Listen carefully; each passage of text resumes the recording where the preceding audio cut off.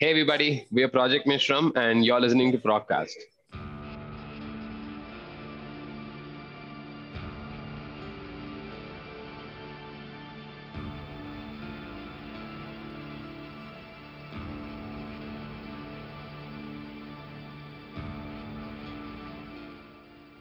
Welcome to episode 115 of the Procast. I'm your host Dario, and as you might have noticed, this is the first Procast episode that is not being presented by our good friends over at the Proc Space. For people who know me, of course, I'm a part of the Proc Space team as well, and that's not gonna change. But we at the Procast will continue with our own socials from now on and build our own social media presence. Whereas over at the Proc Space, I can assure you there's gonna be a lot exciting new content coming up.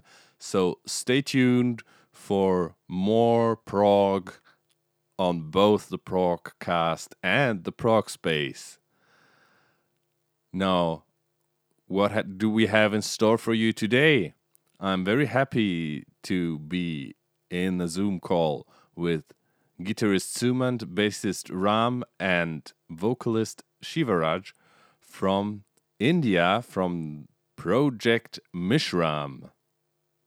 Happy release day, guys. Your album is out today as we're recording this. Are you excited?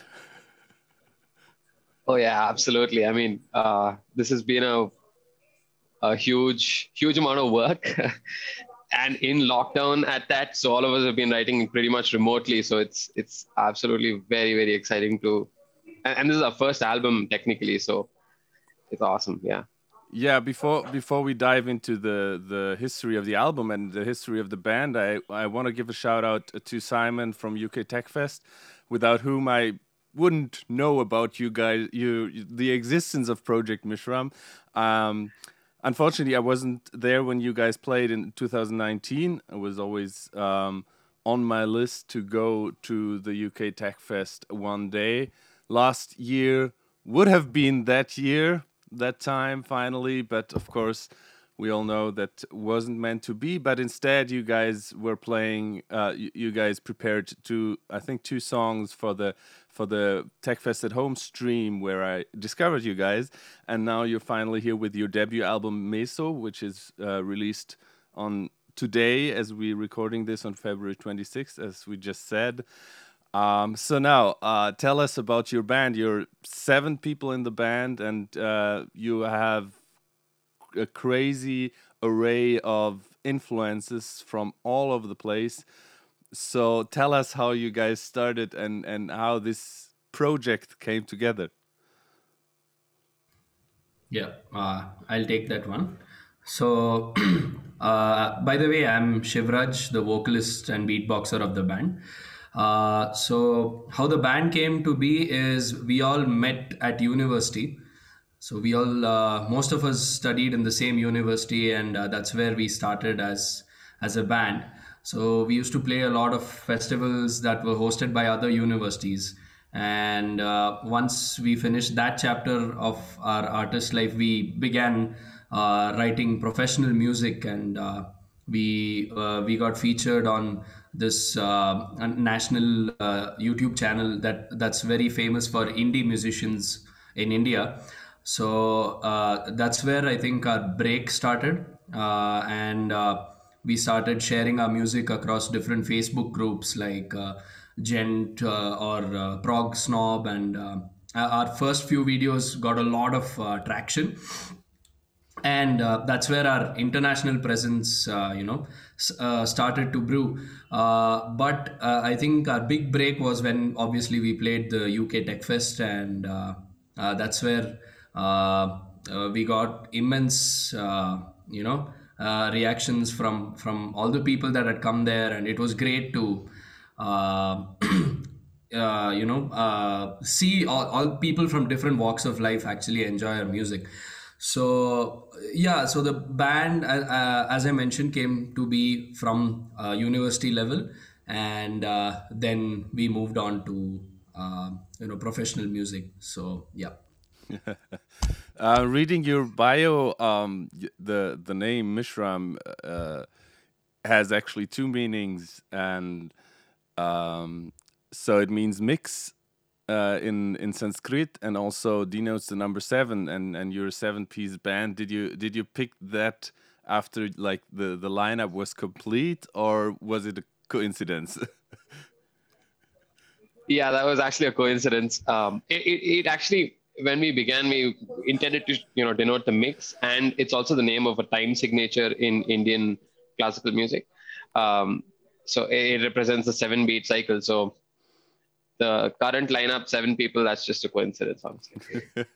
Yeah, tell us about the lineup. I mean, seven people in the band is not that common in the traditional rock lineup or metal lineup, and you guys also have some instruments, I guess, there that are not so common. So enlighten us. There used to be more. There used to be more, to be fair. We started out with about 10 or 11 members when we were just participating at competitions, like inter-college competitions. And then gradually we kind of, things took their natural course, and then we settled upon 7 instruments. So obviously you have like the backbone of a normal metal band with like 2 guitars, a bass, drums, and vocals. But then we also have 2 Indian instruments that help give us they help add the Indian classical influence, of course. So we have a violinist and a flautist.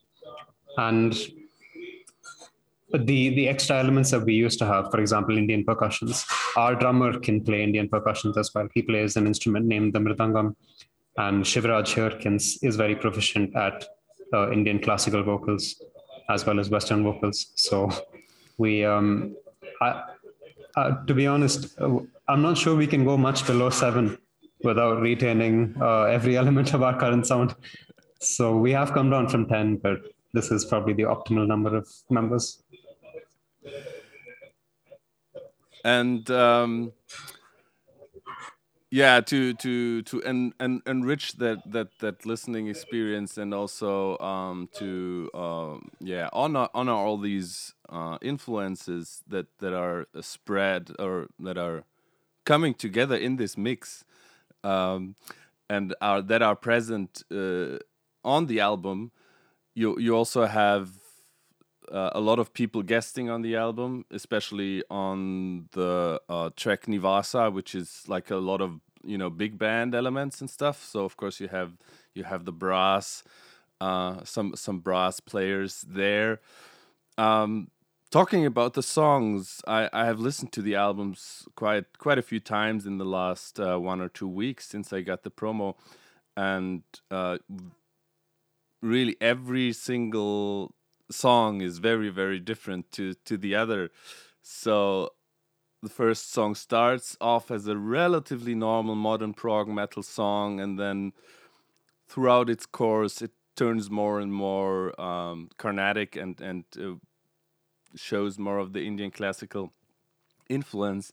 Then as we just said, Nivasa is there's a lot of jazz and stuff going on. In Loco Coco there's hip hop meets metal, whatever. Kana Kana is the Carnatic composition that you rearranged as a gent track, and finally the last track, Mangalam, is probably the purest Indian folk song, but a lot of modern elements going on there as well. With I don't know how common the beatboxing element is in the folk music actually. So did these very different compositions, were they composed by different members of the band, or was it just we'll do just different songs, different styles in different songs? I can take a shot at that, and then Ram, Shivraj, you guys can add on. This album was born out of serendipitously and with intent in different song senses. So there were certain songs that started off as demos, as just like, hey, here's an idea, and then we sort of snowballed that into something big. But there were certain songs that were very intentional, that hey, we want to try something in that jazz big band kind of space. So let's write Nivasa and let's see who we can collaborate with. And Shivraj knew some people who was ready to help out. So it was a bit of a mix of both. So we had a couple of tracks, a skeletal version down, before the lockdown hit us. But then the most of the album was actually written during the lockdown itself, and we were trying to go in as random directions as possible because we wanted to explore certain soundscapes that we liked. So, the serendipitous demos aside, we were very intentional about the fact that, hey, we want to do this kind of a reimagine a Carnatic song with a very, dark raga in a gent style. We always wanted to do Kana Kana Ruchira that way. Or if you take Loco Coco started out as a joke almost, right? We wrote it at 3 a.m. Just just about coffee, just for fun, and then that became something else because we always wanted that EDM dubstep kind of an element along with the grime rap, that kind of a vibe in a song, and then Mangalam. Mangalam is actually an ode to an alter ego that we have that we play in India. A much more traditionalist set with that modern beatboxing element, which is not exactly common in Carnatic music. Actually, it's never been done. So yeah, I mean, I'd say it's a little bit of intent, little bit of serendipity, but constant intention not to restrict ourselves to like, hey, we need to sound like this kind of a band. We'll just do what we like in the genres that we like, but let's kind of like bring in that Indian element and stay rooted that way, because we all enjoy it that way. Not that we owe anything to anyone. We genuinely enjoy it.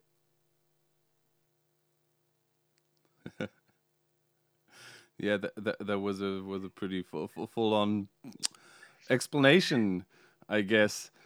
Coming out of India and mixing all those styles, first and foremost, of course, the traditional Indian Carnatic music and progressive metal or gent, but also, as we said, a lot of other stuff. Do you is there any scene in India growing right now? As we there's a couple of more smaller and bigger bands that kind of that I noticed from here, from Germany. So is there a scene you would speak of, and do you think, most of all, there's like a market for progressive music in India? As seeing that, especially when you look at the rhythms and time signatures, you, in your musical DNA, there's like these odd meters come naturally. So my thought is maybe there's like it could appeal to more people than the typical Westerner who is used to their 4/4 pop music. I'd like to take that one, if I may. So yeah, as you said, these odd time signatures and all that forms a part of the basic instruction for the Indian classical musicians, especially percussion artists, and even those who sing.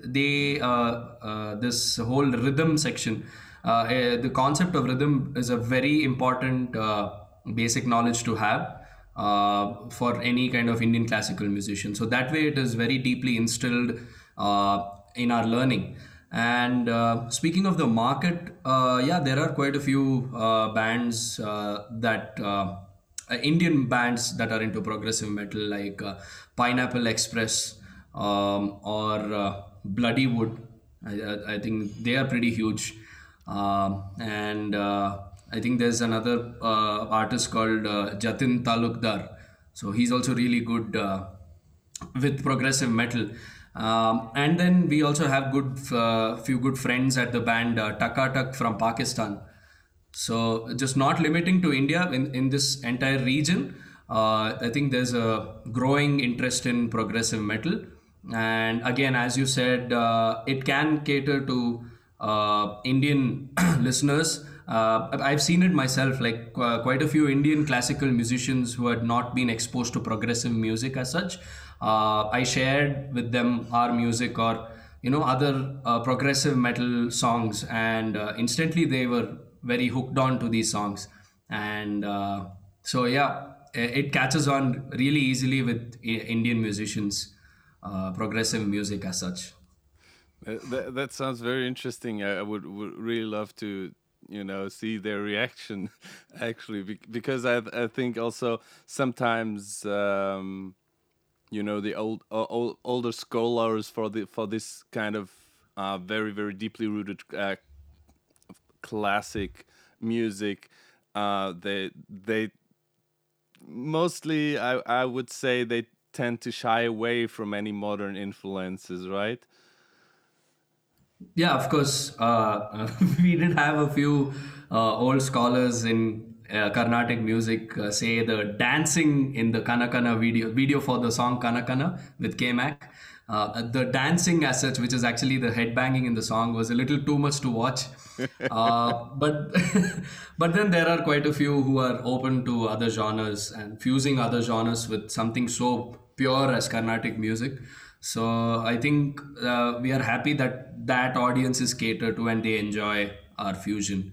And specifically the young ones, as you can see, the world grows progressive by the year or by the decade. So you can see the same pattern across listeners of Indian classical music. They are open to genres like this, and they listen to a lot of different forms of music. So that way, it opens up their gate to consuming music, which is not just Indian classical music. So yeah. Um, did you guys have, like, of course, being a country a little bit more remote from the usual Western, like European and American market, especially in the live sector, did you have a lot of bigger prog metal bands visiting in the last years before the pandemic hit? Yeah, we did. I mean, well, not. I suppose depends on what you define as prog, but then a lot of artists do come here. There's a huge following for people like Clini and David Maxim Mikic and the Aristocrats. Right. Who else came? Chan came here. Polyphia Sean came here. came here. Tesseract Yeah. came here. Yeah. Dream Theater came to Tesseract, of Mumbai. course. Oh, I mean, Yeah. plenty of bands. Monuments, so- Opeth. Monuments came. Opeth came. Meshuggah came. Meshuggah a few came, years yeah, ago. long back, yeah. 2010. Obviously, Metallica and all have played, but yeah. Prog, I guess. Steven Wilson. Steven Wilson came. Yeah, He Steven did, Wilson yeah. was here. Carnival. Yeah, actually, pretty much like Neo Oblivious Caris, everyone, like they've all been at least to somewhere within India, concentrated around 3-4 cities, right? In the south of India, in the mid, and then slightly in the north. So there's not exactly a dearth. Like I think more and more bands globally recognize the fan base and the market potential also of a country like India. There's a growing listener base, and like Shivraj said, progressive music is only gaining interest. Although there is a big part of the population that's whose attention span is shortening, with songs also shortening, but I guess that's happening across the world. But there's definitely a market. Absolutely. So yeah, India being a huge country, are you actually living in the same city close together, and you, like, pandemic permitting, you are able to meet up, or do you like stay in contact through the internet?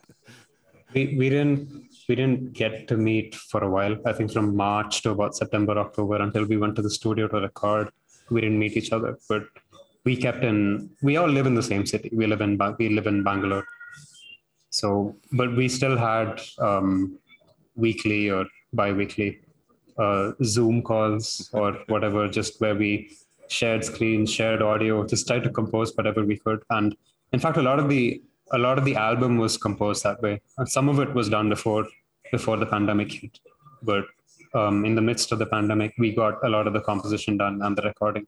So we made it work somehow. Otherwise, four of us used to live in a flat together.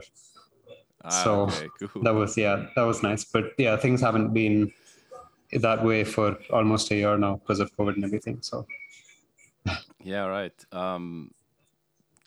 We all hope that that's gonna be over soon, and that the return of live music will be glorious, and yeah, I whenever I have a band, like talking to a band here on the podcast lately, of course at the end of an interview is usually, hey, when are you guys going out on tour and stuff, and it's been weird, even though I'm doing these interviews for almost a year now, since the first lockdown started last March. But obviously, knowing you guys, even though you just dropped your debut album, you have been quite prolific as a live band as well, and you toured the UK in 2019, including your appearance at UK Tech Fest, where you also met K-Mac, who is featured on Kana Kana, as we just established earlier, and also it was the first single. And you also mentioned the video and the headbanging. Yeah, how are things looking in India in that regard? And yeah, do you expect to be able to get together into the rehearsal room soon to prepare for an imminent live return? I can take that together. Yeah. Yeah, I mean, things are slowly opening up, I guess, in some senses in India. So we are able to meet every week or so for rehearsals. We're trying to stay as safe as possible. And that said, I mean, like the live gig scene in India is somewhat crawling back into existence, and we might play a show early March in Bangalore. Actually, we will be playing a show associated with our album release. So we are able to meet up for rehearsals, and like finally, like I think after almost a year, we met a couple of weeks ago, and it was just magical and unbelievable to be in the same room after so long. Yeah, that's great. Yeah, with all these influences on that album, it's clearly one of the most eclectic albums in a long time I have listened to, surely. And at the end of our shows, we always like to ask our guests what they've been listening to lately, and we call this section "What's in Your Walkman," and it's actually open to any genre. We don't restrict it to prog, but of course it's interesting to see your prog influences as well. But especially with a band like Project Mishram, it's very, very.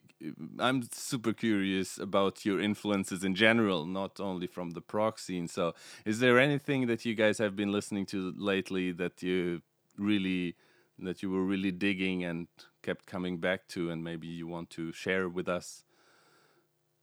You can take turns. I think we'll go with Sumant, then Ram, and then I'll go third. So Sumant. in terms of I don't know, influenced by recent music, I've actually been really into Katie Tunstall lately. Okay. And yeah, beautiful albums. Like I'd never been so much into singer-songwriters before, and she was like a breath of fresh air that I discovered her old music recently. But then I'm not someone who likes to listen to too much music. I actually listen to more podcasts than music. Like I don't know. I've just become saturated at this point, especially after the whole writing process. You can't listen to anything anymore. Yeah, but Katie Tunstall would be my answer, I guess. Okay. I just looked at my Spotify to kind of clock what I've been listening to because yeah, it varies, and I have been listening to more podcasts and music like him. But lately, there's this Japanese math rock band named Toe, just Toe, Toe, and I've been listening to a lot of Japanese math rock in general lately, and I've really liked the music that these guys are putting out. So it's not exactly new music, but then for me it's new. It's all like 2010 stuff though. So yeah, I've been listening to a lot of Toe. Cool. Shivaraj. Yeah. So with mine, it's not, again, as Ram said, it's not same thing for me. It's not new music as such, but when I listen to music, it revolves around different genres, just like the album. So I'd be starting with a few Carnatic songs, like actual renditions with the mridangam, the percussion instrument, and the violin, and then it would go to some EDM music from 2010 to 2015. Like those were the golden years when like I was introduced to EDM. So a lot of DJs like David Guetta or Hardwell and so on, and then there would be, of course, progressive metal. Pretty much all bands I heard or discovered were from Got Gent, the playlist on Spotify. So there'll be around a few songs from there. And most recently, just 2 days ago, I was scrolling through a lot of songs, but there was this album that gave me a lot of peace while traveling. Like it wasn't too at that moment. I wanted to just enjoy music rather than actively listen and see what they're writing. So for that, I'd say Disperse. I think that's the name of the band. Jakub Zaiteki. Yes. Or Jacob Zaiteki. I don't know how to pronounce. Oh yeah, that one. Yes, Exactly. that's the one. Forward. Yes. Beautiful album. Yeah, and yeah, please. It is. I remember that album. I just took it out of my shelf here and showed it to the guys on the Zoom, and it was released in 2017, and it's very, very unique in its approach. I think as it incorporates pop influences in a very different, not in your face, shine in your face way. Yeah, it's like very, very subtle, and I think part of the problem with this album was that not a lot of people in the prog world were understanding it or kind of digging it, and I also had my problems at first, but at one point I was like, this is really beautiful. Yeah.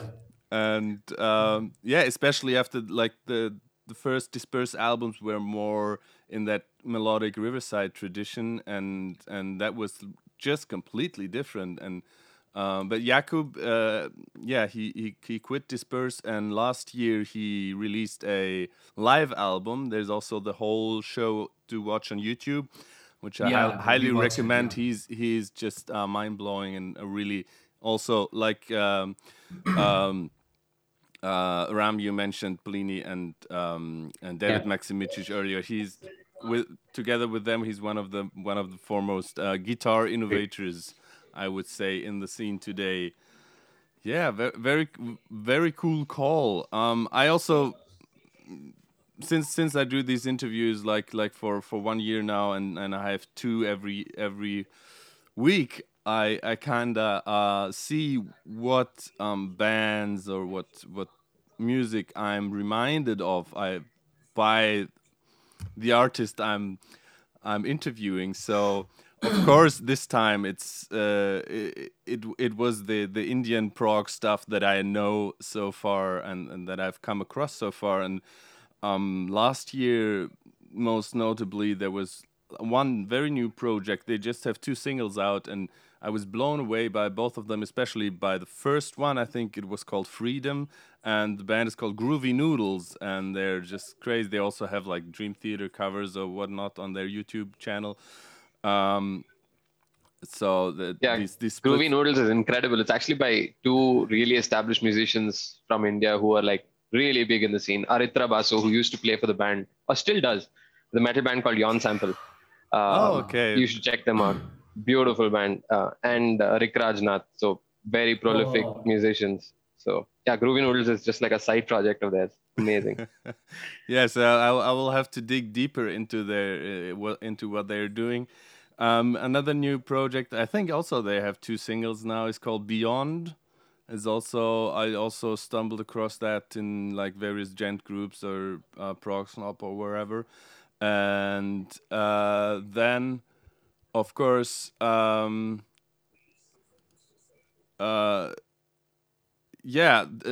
think I read in your bio that you also played with them already. Taikudam Bridge, their second album from 2019 was incredible. I just listened to it again last night.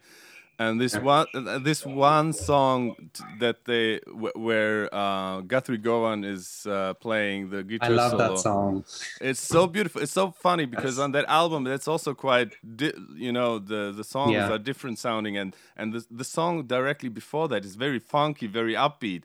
And then this I Can See You, it's called. It's so beautiful, and not only because Guthrie is guesting on it, I think the song itself is so beautiful. Yeah. And I have the feeling, like the vocalist who's singing on that song, I have no idea who it is, but he has a similar quality to his voice, or similar timbre to Mick Moss from Antimatter. It's just beautiful, that song. And finally, I want to give a shout out to my friend Bhaskar from the band Art Against Agony, who introduced me to the instrument of the mridangam. There is actually a progressive metal band in Germany with a mridangam player, which is very cool. Wow. So, yeah, thank you so much, guys, for taking the time. It was a blast having you here on the Progcast. All the best with the release of Mesu, out now, self-released, right, on your own label, so to speak. Really hope to see you guys one day, wherever in the world that may be, live on stage. Thank you guys for taking the time. Thank you guys out there for listening. As always, take care of yourselves, take care of your loved ones, and listen to great music. The Progcast is a Stuus Media podcast. It is produced by Randy M. Salo, Janine Stengel-Lewis, Blake Lewis, and Dario Albrecht.